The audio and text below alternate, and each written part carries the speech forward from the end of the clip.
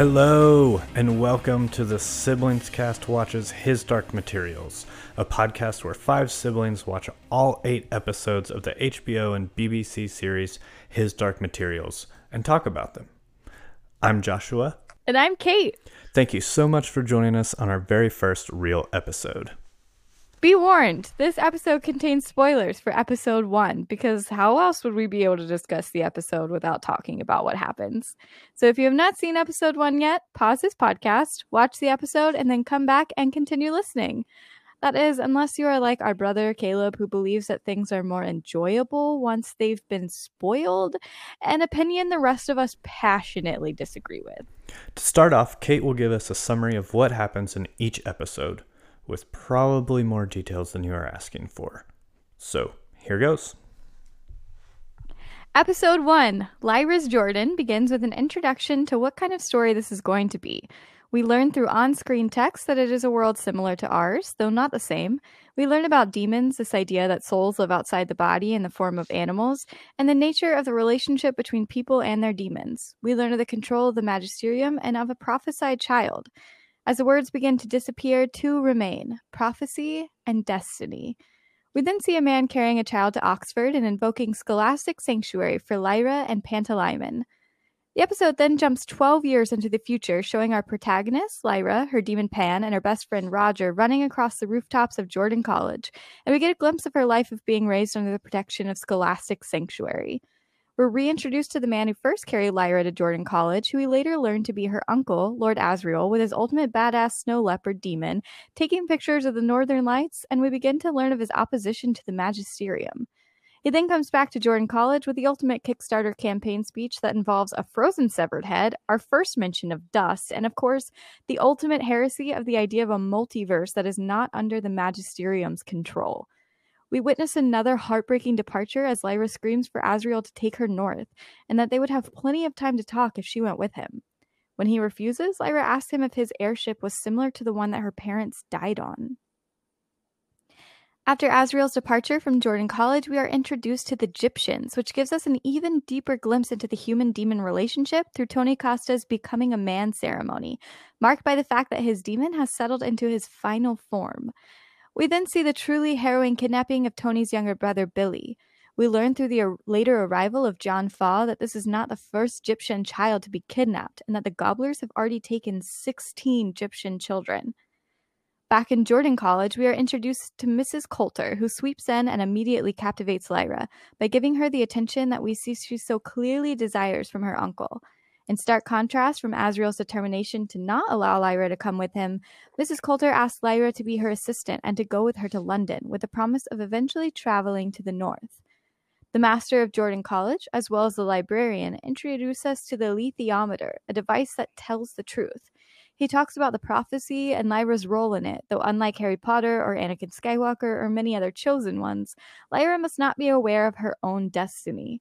Later, the master will give Lyra the alethiometer with the express command that she must not tell anyone about it, not even Mrs. Coulter. Roger goes missing, and when Lyra confides in Mrs. Coulter, they agree that the best thing for Roger is for them to continue on to London, where Mrs. Coulter promises that she will succeed in finding Roger. The 2 depart in London in an airship, while Lyra comments that Egyptians are leaving Oxford as well. As we mentioned in the introduction episode, we are all recording this separately, and there might be a few audio glitches as we figure out the best way to record this remotely. Also, please forgive my mic for scratching on my beard. I'm really sorry about that. Alright, let's jump into the conversation.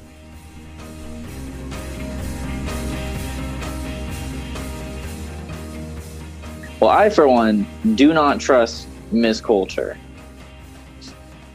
I don't think she's a good person. I don't know who she is other than, is that her name? The adventurer lady? Yeah. Okay. Yeah. I don't trust her. Cause like the last thing that her uncle, that's who he is. Mm-hmm. The last thing he said was like, I don't trust anybody, you know? And then we see this superhero come in right after the headmaster was like, no, yeah, I set her up. Like, I don't trust her. I don't think she's a good person, but because I think, what if she's with the kidnappers? Hey, the kidnappers.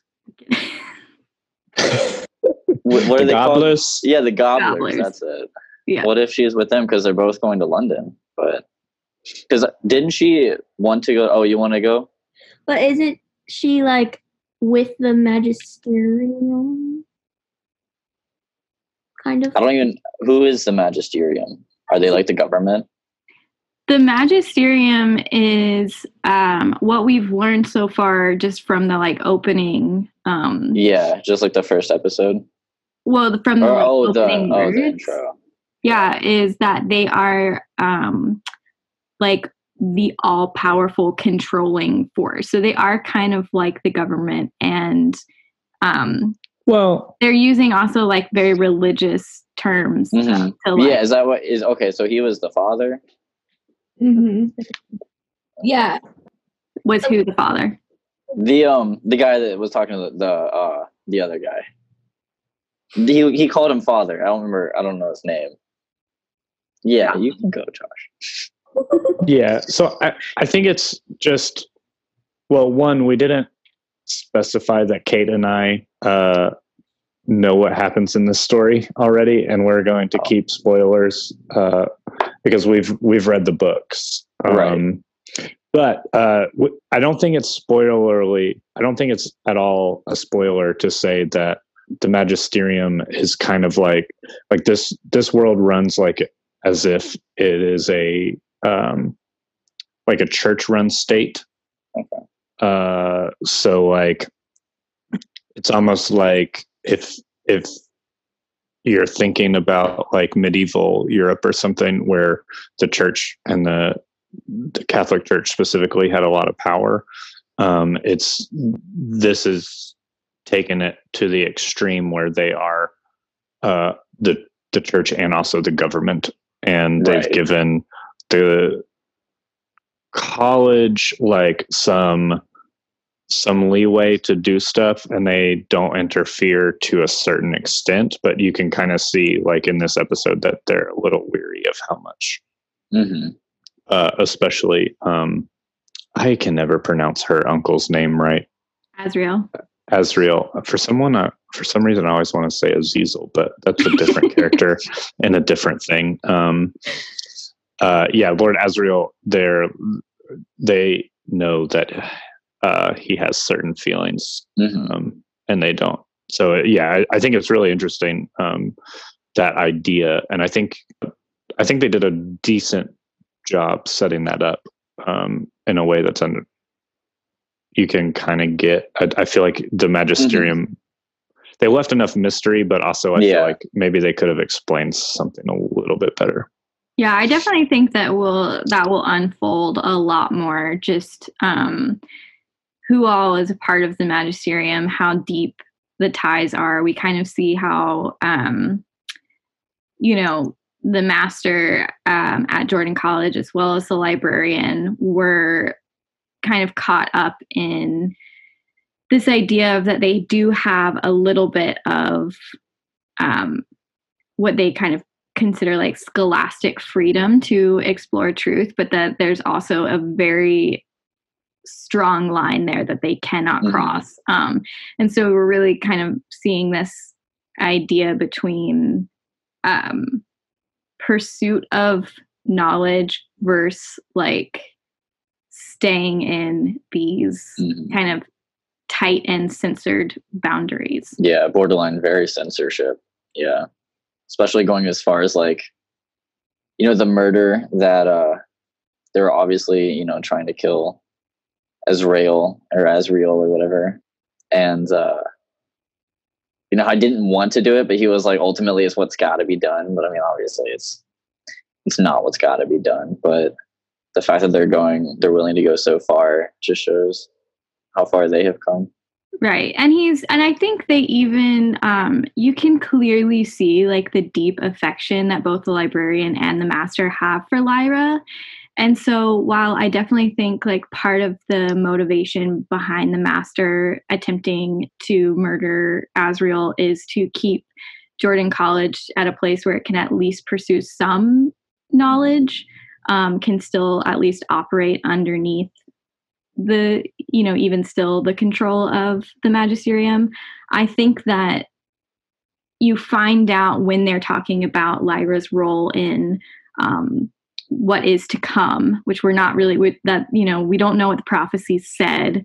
And we obviously don't know Lyra's role in it yet. But I also think that there was some motivation to try to protect Lyra by not bringing so much attention onto the college, which ultimately doesn't happen. And they have to let her go. But I think there's like some of those mixed motivations there. They're just like seeing who's going to be pulling the strings, because I mean, it seems like they were obviously working for that magisterium's, you know, pool or whatever, you know, what they want to do. But obviously, what was that crow that was talking to the master? That's his demon. That's his demon. Okay, it's his personal. Mm-hmm. Okay, so I wonder, because he was pressuring him, right, to put the poison into the drink. Yeah. So like one of the things too about demons, when it says that it's like the spirit outside your body, it also so people in this world don't necessarily all the time have the ability to hide their emotions or their true intent, because their demon will kind of at times show that outwardly. So like, I think part of that, what made that scene interesting, was showing that he was hesitant, but deep down he was actually pretty resolute on what he had to do. And I think they had such good hints on the demon relationship without completely over explaining it. But it was, I think that was a really interesting scene to kind of hint at that deeper relationship between the person and their demon. And there's more gray area, and then the demon just shows, you know. I think it's definitely really interesting. I also think like, speaking of just the like relationship between a person and a demon, like, and kind of seeing that play through, I think the Egyptian kind of our introduction to the like Egyptian characters and the Egyptian culture, with this like coming of age ceremony as his demon is in his final form, was really interesting. And also, like, I was trying to listen really carefully to the song that they were singing, and really one of the only lines that I caught was they said that, like, rejoice, your path is decided, because the demon like is settled now. And I just thought that was really interesting, like, again going back to this idea of destiny and your agency inside of this greater destiny. And we also see, you know, like we heard when the master gave Lyra the alethiometer, another thing that he said was like, people are moved by great forces, you know, like, I can't remember the exact quote, but again, you know, like, so many elements in this world that is just really kind of pushing this idea of outside destination, which I think is interesting. Mm-hmm. Which goes back to reaching, like, the one place that's outside of their reach, you know, the kingdom in the sky that they don't necessarily know how to get to yet, and they still don't really know if it's real, but that there's enough evidence to question it. But the fact that, you know, now that they're trying to question it, they're getting a lot of, well, don't you do that, you know, from the people up top, which is definitely interesting. Like, they obviously, well, I don't know if they know about it, but the fact that they're so scared is, or I guess the Magisterium or whatever is so scared of it, which I think, I don't know. I mean, I have no idea why yet, I guess, because they don't know if they can control it or what, but it's interesting to see where that's going to go. Yeah, I think from what I can tell, like, I did obviously, like Josh said, read the books, but they were so long ago that like I remember certain things, but I honestly remember the later books better. So I can't even fully remember like some of the big aspects of this book. But I think from this episode, I think why that was such heresy is that the magisterium has such tight control over every aspect that, you know, he even, I think, says like there are, when he presents this idea of a multiverse, like the idea behind why it's heresy is that there are more worlds that the magisterium does not control. Mm-hmm. Therefore, they can't be all powerful. They can't be like the end all or whatever, because there are things that aren't under its control. Right. Yeah. And I think, again, it just plays into that narrative that's very similar to thinking about the control that the church had over science, where if it wasn't something that they could use to manipulate or to kind of, if it was something that might go against what they were teaching, then it was dangerous. And so you see like a lot of these Renaissance scientists and thinkers get punished by the church for coming up with these ideas that were different enough. So I think that correlation is again really interesting here, where you see like the pull of there are things that we can't investigate or shouldn't investigate because it might cause too much trouble with the magisterium. And then you have Lord Asriel saying we have to. That's our job. That's why we're here, is to investigate these things, and no one should be able to tell us that we can't. So I think that I find that idea really interesting. And I think it brings back into view the alethiometer, this device that somehow, if the masters believed, tells the truth. And so this kind of like pursuit of truth above all seems like it's going to be a theme. Right. And I guess that's also going to come into play with figuring out who her parents are. Does she know? I mean, I don't know. At first I thought it was her uncle was posing as her, or like her uncle was her dad and was posing as her uncle because he didn't want to like give that burden on her that her dad gave her away to go and run off and do like that, his whatever lifestyle he was doing for the academy or whatever, the Oxford people. But like, I don't know if she's ever going to search out who her parents are.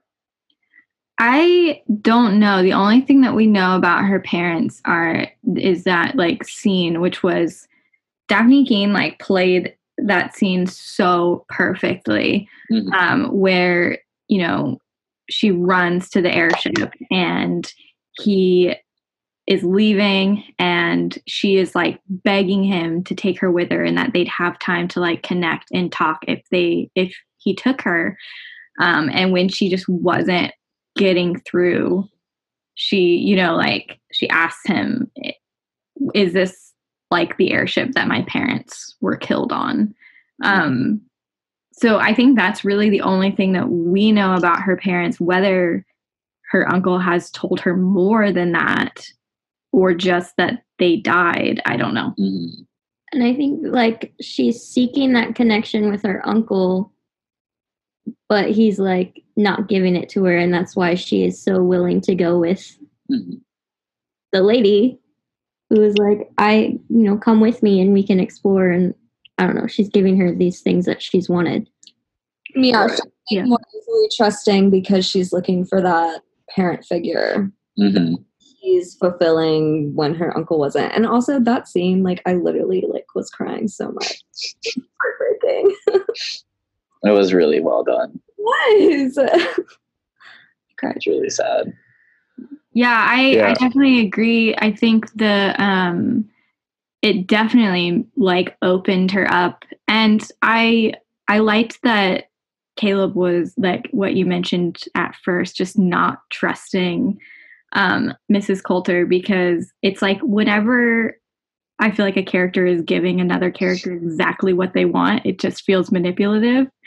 Not to mention, like I rewatched it today, And I had noticed the first time I watched it that obviously Lyra is like so captivated by her that when Roger like fills up her glass, she doesn't even notice him, right? He's like, hey, Lyra, like she does not even break eye contact with Mrs. Coulter. But when I watched it the second time, Roger goes around to try and fill Mrs. Coulter's water, and she literally puts her hand on Lyra's chair and blocks him. And so, like, not only is she like pulling Lyra in and captivating her by giving her that attention that she obviously so clearly craves, she's also blocking her off from everything else and not letting her lose that interest, which I thought was very interesting. Not to mention the way that she touches her all the time. Oh, yeah. It reminds me, y'all guys know how much I love Rapunzel and how much I love the movie Tangled, but it reminds me of that like possessive type of like giving someone what they want, like that like affection, but in a way that is very controlling and possessive. Mm-hmm. I definitely agree, and I think it's really the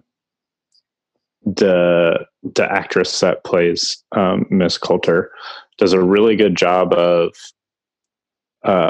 being charming to Lyra, and then also like just with her body language doing things that seem kind of slightly off a little bit.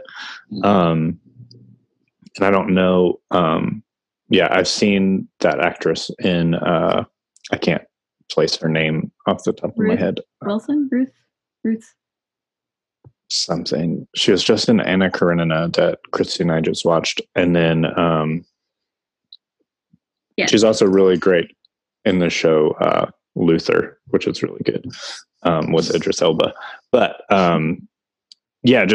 she has these features and can use her face in such an expressive way that seems like alluring, especially to Lyra. And then also there's just something that seems slightly off, or that she definitely has a hidden motive that she's not saying. And then it's just, you can tell even with the just, I don't want to bore you with these details of the things that she knows Lyra is really excited about and is clearly eager to hear. And then it's like, I don't want to bore you with them. She's like, no, please tell me more. I could never be bored hearing about this. And it's like, okay, that's just super manipulative already. Yeah. It was really interesting. Yeah, like the fact that she was like telling her that she knows how to save Roger, and if we could just go to London or whatever. And then once she's on whatever they're called, the airship or whatever, she's like, we're not going to talk about this right now. It's time to be quiet. Like, just shuts her up. So that was when I first was like, she was giving so much like love and affection before, and then she got her with her and she stuck with her. So then she was like, we're not going to talk right now. Like, that's when I started being a little more skeptical of her. Obviously, as someone who doesn't know anything about these characters, I feel like y'all know more. Like, y'all know their intentions, but I don't know. I don't know these characters. This is my first time watching it as well, but I definitely was like, okay, I don't trust this woman, because she came in right when her uncle left, just swooped in, took his spot, and was giving her all the attention that she was desperately craving. And it seems like she totally just took advantage of it. And I think that's where it's going to end up going. But obviously, we only have a little bit of crumbs here and there right now, just because it's the first episode. But I'm definitely interested to see where it's going to go. Yeah, I'm excited. Like, I didn't know how I would feel about. I remember seeing the previews early on, but like I didn't know anything about it, and then I'm glad you guys got me in to watch it, because I'm super hooked and like wanting to know what's going on. It was really hard not to watch the second episode before we did this, even though I already know what. I already know what happens. I was still just kind of like, oh, I want to see how they do it. Yeah, I was like, I want to see what happens next.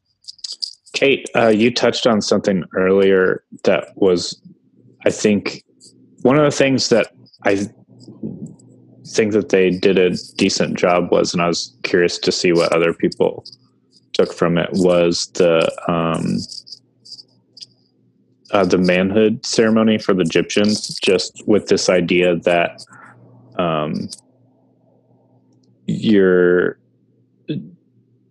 was just curious what people thought about the idea that the demons, which we saw especially in that first sequence with Lyra and Roger running, the demons changing form, and then finding out that once you reach a certain age, your demon takes its final form. And Roger and Lyra touched on it a little bit, but I thought it was really interesting how they brought that idea forward instead of just saying, hey, your demon's going to change and now it's going to stay the same. Like it was really interesting to have like a whole ceremony. So I was curious to see if that like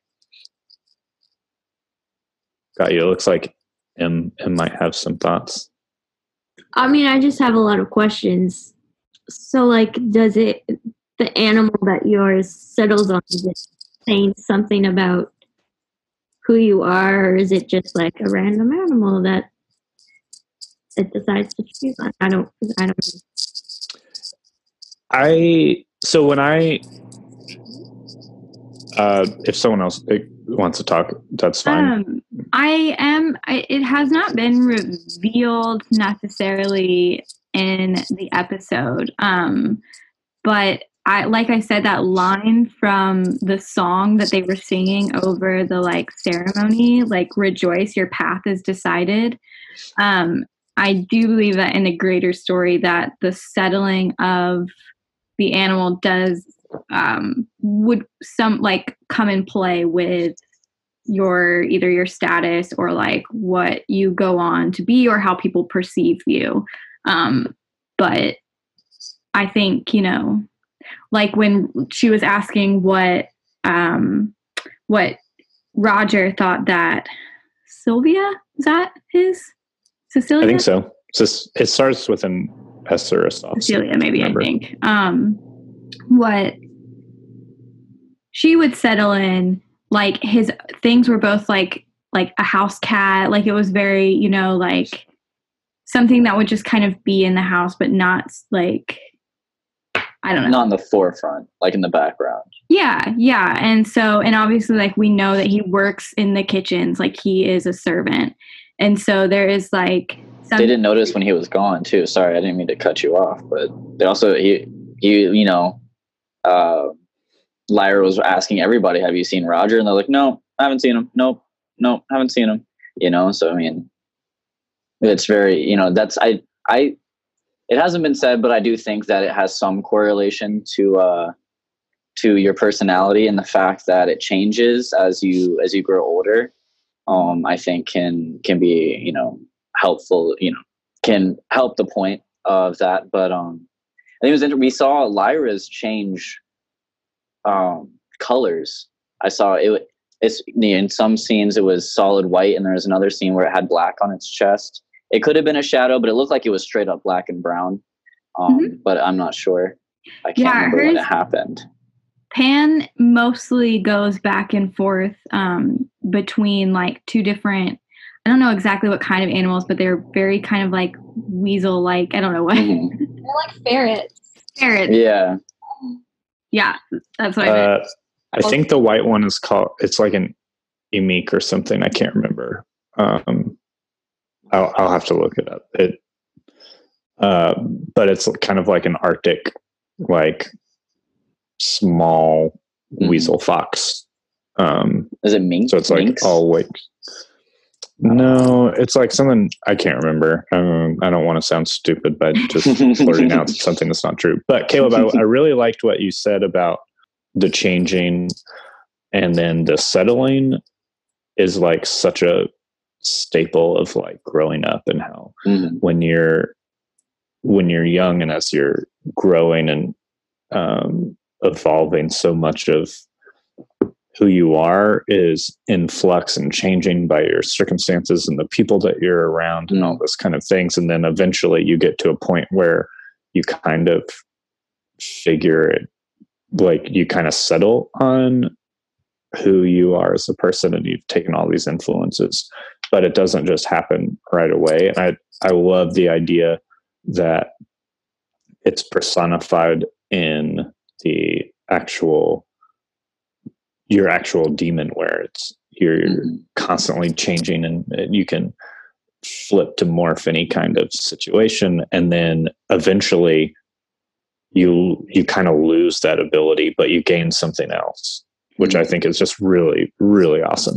Yeah. And I think, like we can kind of see like how much the form of the demon is influenced by both the people around you, like your community, your family, and also like by your desires. So like Josh was talking about how you can sometimes see a person's intent by the way that their demon behaves, but you can also kind of see Lyra's this like dream and desire of going north that she has, based on the fact that Pan so often is that animal that we don't know the name of, but is very like Arctic and is white and would blend in, and then we also see that with Egyptians, and how many, like if you saw in the scene where it kind of panned out of the ceremony, his settled into a hawk. Is that right?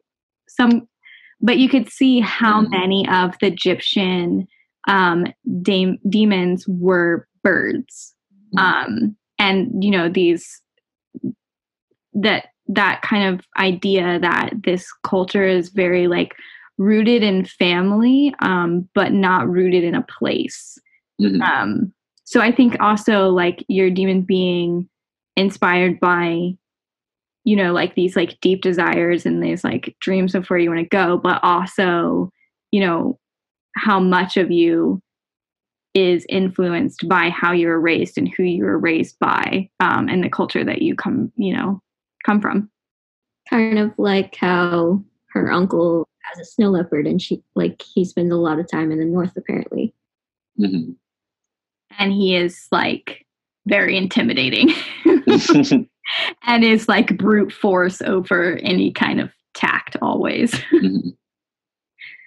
I think he's still cunning though. He knows when people are on his tracks, which is very nice. And the fact that he was so willing to listen to Lyra, given that we know she's, not like a troubled child, but she's not always seeming to be following the rules, and the fact that, he immediately was like, oh, okay, yeah, I trust that, it's because I've got this, information, and there's, this information could be considered dangerous to some. So I don't know. I really like him. I think he's going to be really interesting. I wouldn't be surprised if he dies soon, but I'm not. No, Caleb is always wanting to kill off people. I feel.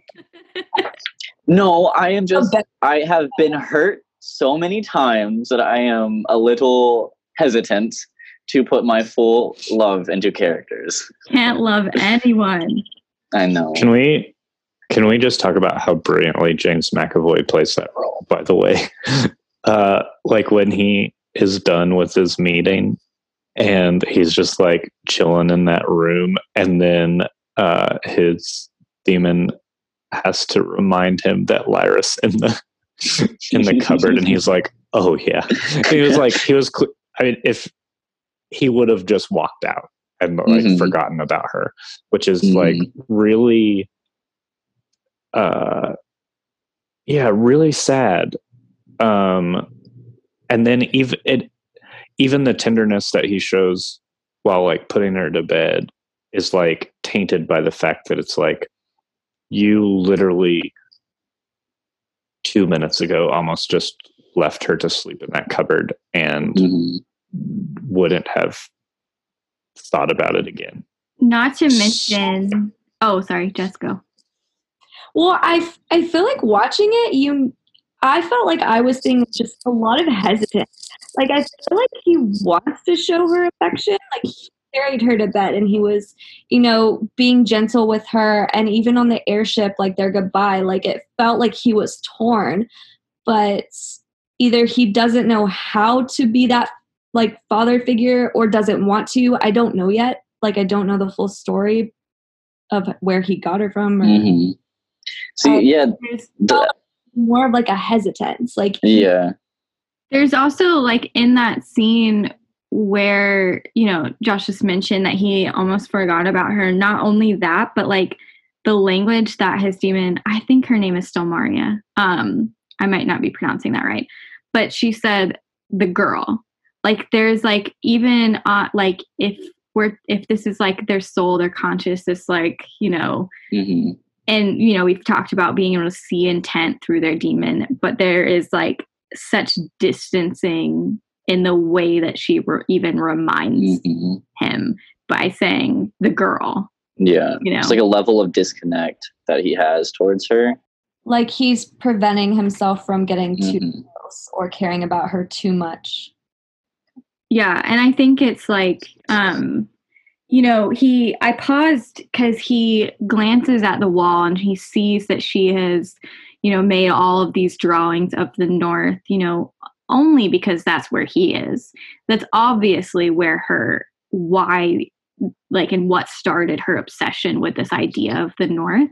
It's because that is where he always is, or at least that's what I think. And then it pauses on this postcard that he sent to her that she has taped to her wall.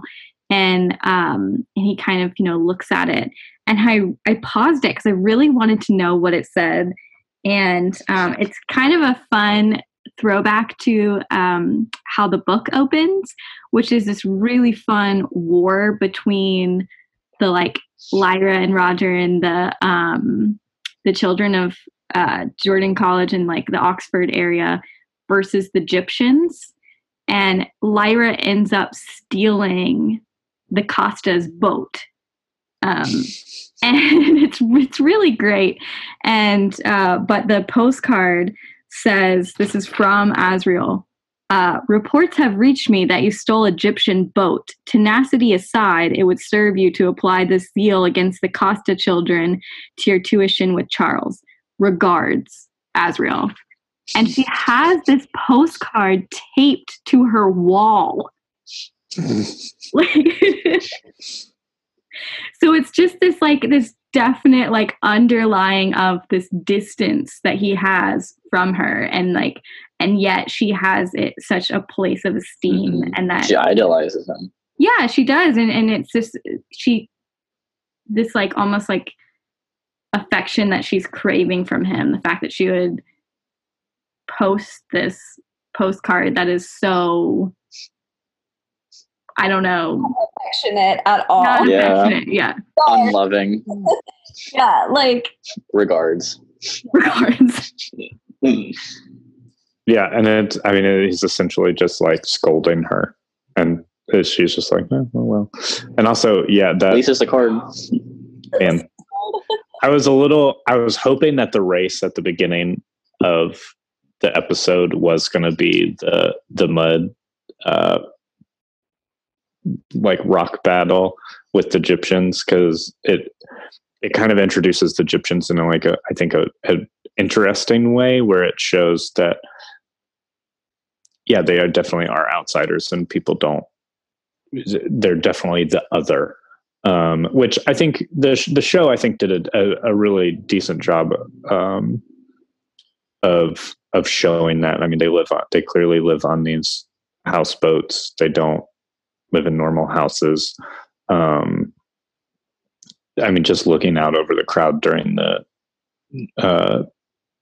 ceremony, you can see that it's just full of all different kinds of people that probably don't fit in to society.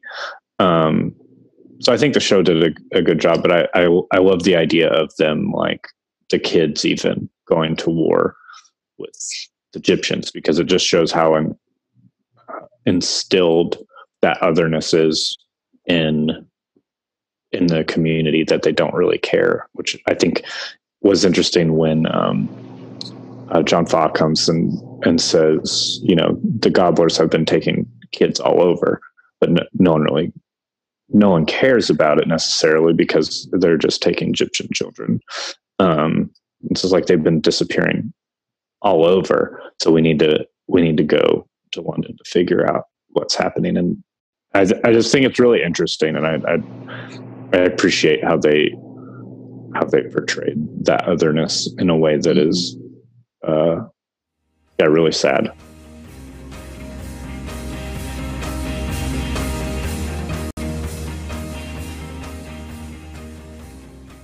Hey, this is Boo, and you're listening to the Siblings Cast.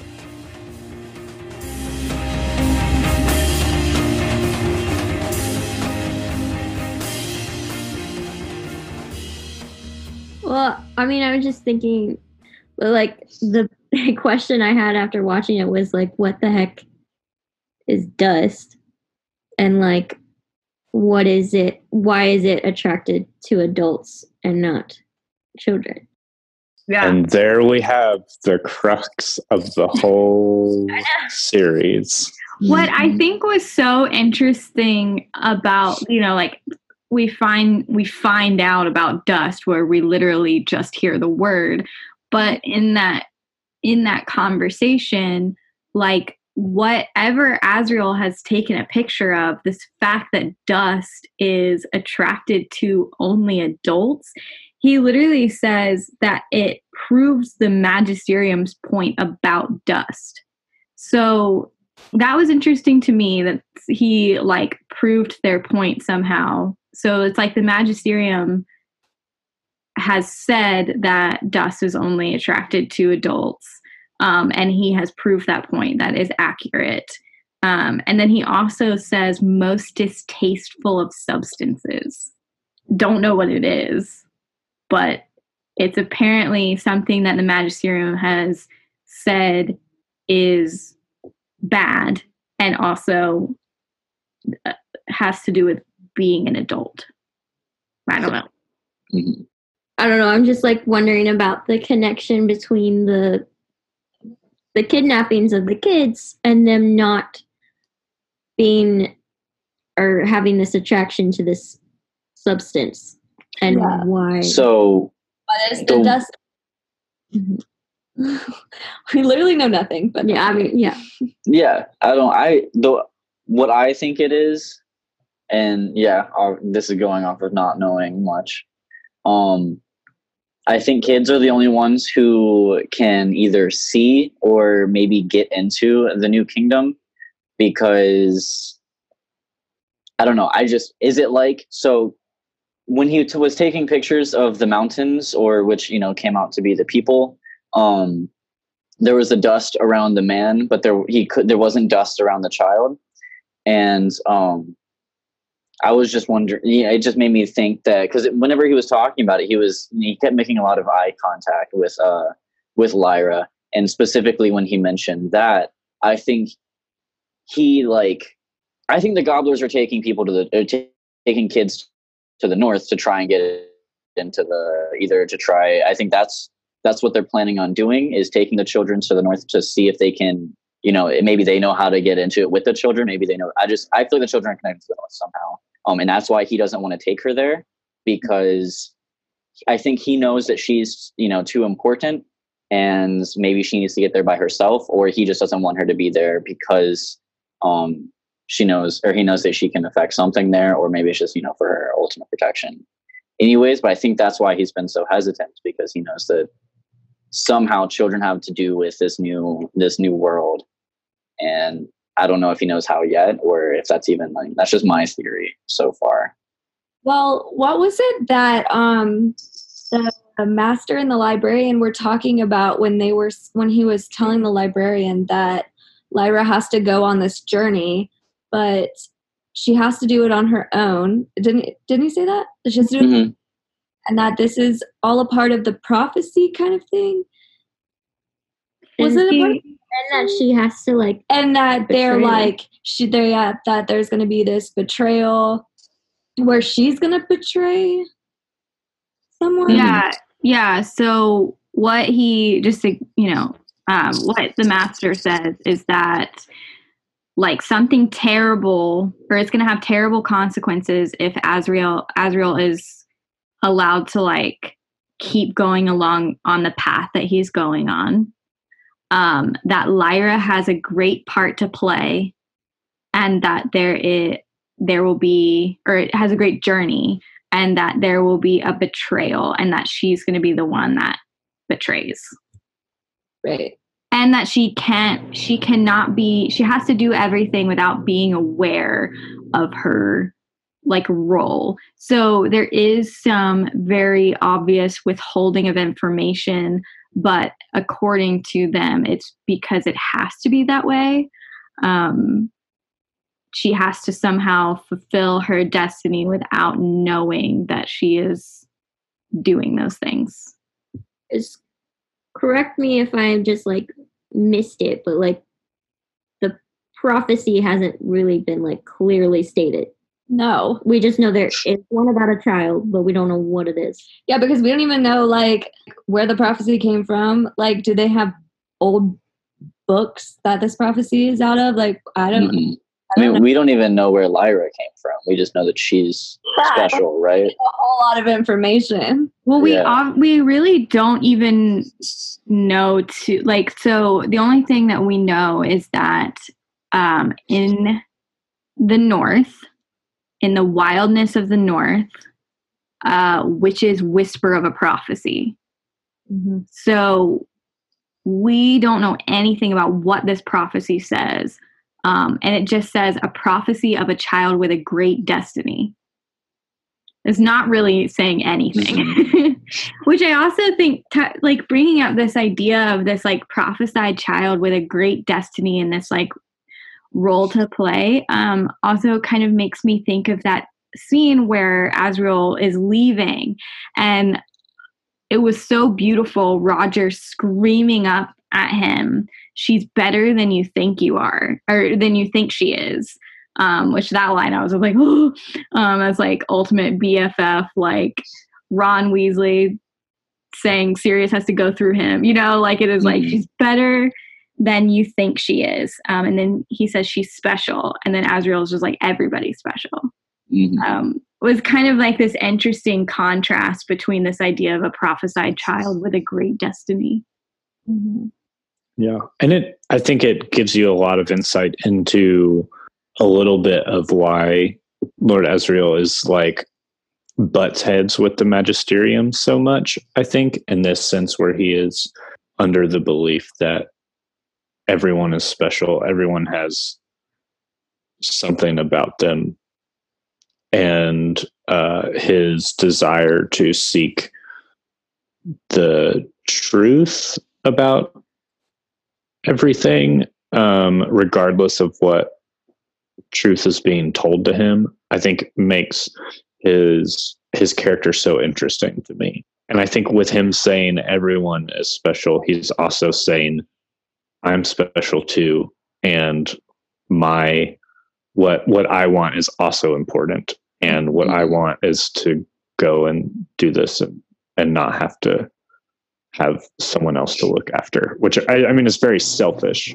But it is also it's interesting that he frames that comment with leaving someone who adores him and wants to be a part of his life. And I mean, and he left this child as a baby because obviously he also has had that same mentality for a while, where it's like, yeah, everyone is special and I am too, and I should be able to do what I want. Really interesting.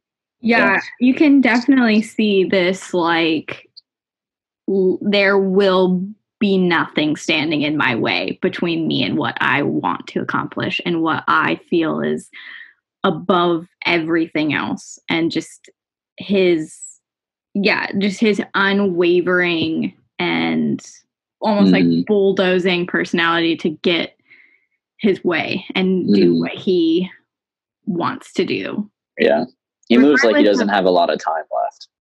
Yeah, I definitely think that he is well aware of the reach of the magisterium and how much he's going to be pissing a lot of people off, a lot of powerful people off. And, you know, we get this very beginning, which it felt very tender to me, of him like bringing Lyra and baby Pan, which was so cute. He was so cute.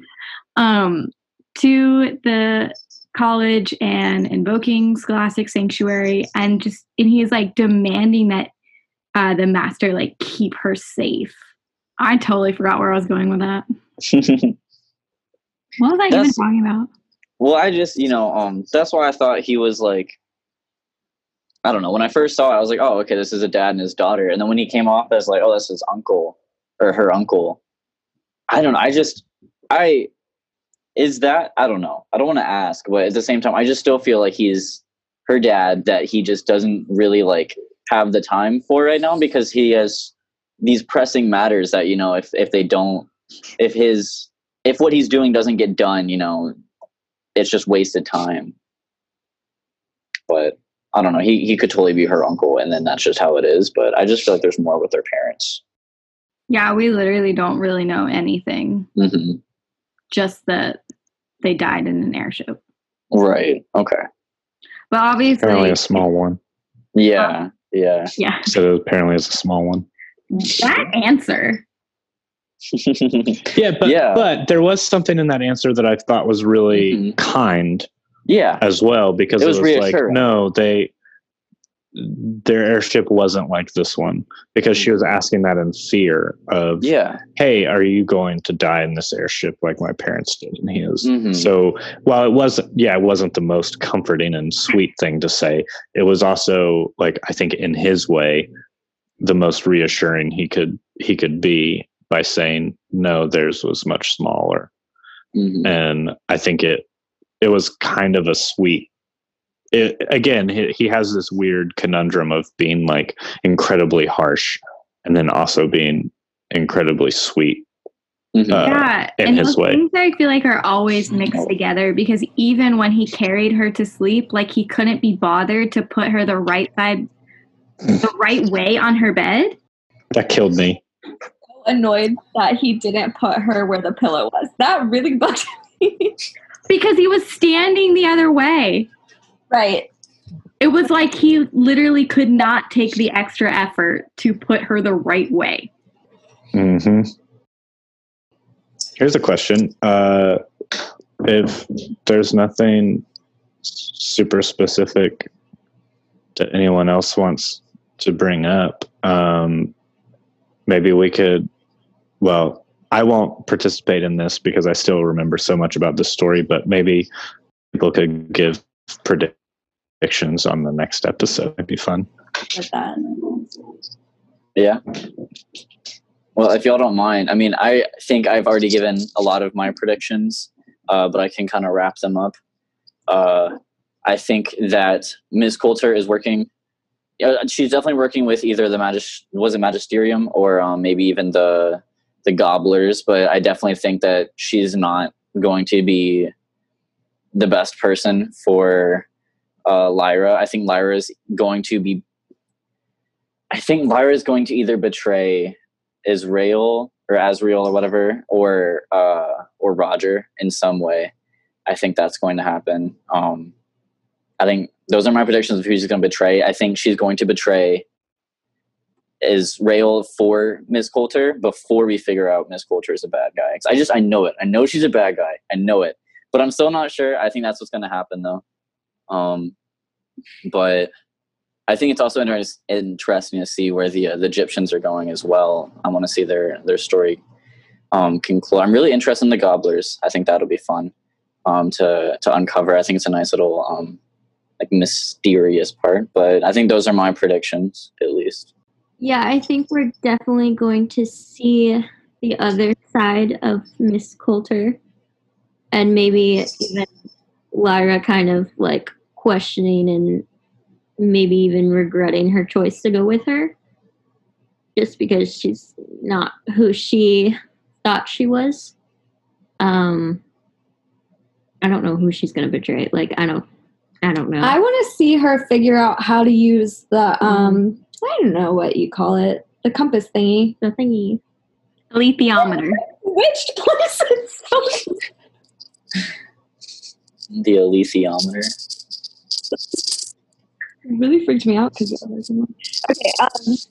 Yeah, I want to see her figure out how to use that because I mean, obviously that is like a huge key for her, like a huge tool for her to be able to use, especially if she is in the presence of someone who's not being honest with her and who's manipulating her. Then that's going to be really cool if it is like a truth thing. What did it say? Yeah, it would tell like you the it tells truth. the truth, and she's currently possibly being lied to or whatever. So I want to see that in use, but I'm really bad at predicting because I don't have information at all at this point. I need more information. Yeah, I'm excited to see her figure out how to use the alethiometer too. I think it's so interesting that someone who seeks out the truth so much, like Lord Asriel, it's like that to me seems like something that he would covet so much, and then it's given to her, someone that he has kind of shunned. In a way, I just love that contrast of someone who's like continually seeking the truth, no matter the cost, and then the one thing that he sets aside gets a thing that can tell the truth. It's so interesting to me, and I'm really excited to see how they develop that in the series, and if they develop it. I mean, they might not, because yeah, I don't remember that being a thing in the books. But we don't see like all we see is that the master has it. We don't see Asriel. Everybody say Asriel. Asriel. Israel. Ezra. So I got really confused. I thought they were calling him Ezra, but that was way off. So anyways, so do we know that he specifically gave it to the master? Yeah, the master says that when he's giving it to Lyra, that he says that Asriel brought it to the college when she was just a baby. And that's when she says, I don't want it, because he wouldn't have wanted me to have it. Which is interesting because she understands kind of how he feels towards her by saying that. Like, she kind of knows that, like... And that was after he had just, like, almost abandoned her. So, I mean, it was a little sore for her, I feel like. But definitely hurt. Yeah, I do think what is interesting, again, I've read the story, but I don't really remember it. But what I think is interesting, because I don't really fully remember how the alethiometer works, but obviously the master is able to use it because he says in specific times, like the alethiometer says. But he is also the one that contacted Mrs. Coulter to come and take Lyra. So there's like interesting things like that. And so I wonder like how the alethiometer works and how is it something that is actually tells the truth. And does he know who Miss Coulter? Does he know who she is and her intents? Like, he's the one who set Lyra up to go with her, correct? So, like, I'm interested to know, like, how much he knows about her or how well he knows her and what will come of, I don't know, I guess her time, I don't know, whatever. Yeah, and how much, like, the master, obviously, like, we get such, like, mixed signals with him of, like, we definitely see this, like, affection for Lyra, but also how much is he kind of like this Dumbledore character that is setting her up to do something that maybe puts her in a really, you know, like, hard place, but is doing it because it's for the greater good, or, you know, or he thinks that that's what should happen. So I think that's interesting, like, how that's going to play out, because there definitely is both, I think, those feelings for there's definitely like an affection there, from what I can tell with the Master and Lyra. So it's just interesting to me that he's the one that like set up Mrs. Coulter being there when everybody is like, not getting, like all of us are like, not getting great vibes from this. But anything else? Any last thoughts that anybody has? I'm square. No, I think I mentioned all of my last thoughts. I think the world building was great, and the characterizations are awesome, and I'm really it'll be hard to see certain characters, I think, portrayed by different actors from what I've already seen them portrayed as, and the ones they've been in my head. But so far, all of those were put aside because the characterizations here are amazing. Yeah, because we've both, like we've said, we've read the books and we did watch the movie, and even though the movie is a terrible representation and is so confusing and doesn't halfway make sense, the casting of that was actually really, really wonderful. Oh my God, it's so great. The casting is spectacular on the movie. The movie itself is confusing as hell and not good. It doesn't even have a resolution. They didn't even finish the book. No, it's nothing. So annoying. But so far, yeah, I think it has been played with a lot of depth, and the characters feel really real to me, this new cast. So yeah, so far I really enjoy the cast and characters, and I feel like I'm just excited to finish or to continue on the story. Continue on the journey. Continue on the journey with Lyra. Lyra's journey. That's what they should have called the episode. Amazing. Well, I think that was a really great first episode, and I'm really excited to discuss episode 2 with you guys. Oh yeah. Yeah. All right. Love you all. Love y'all.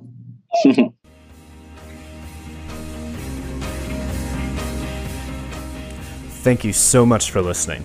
Be sure to follow us on Instagram at The Siblings Cast and on Twitter at Siblings Cast, and subscribe to this podcast. If you like what you hear, feel free to leave us a review. We'll see you next time.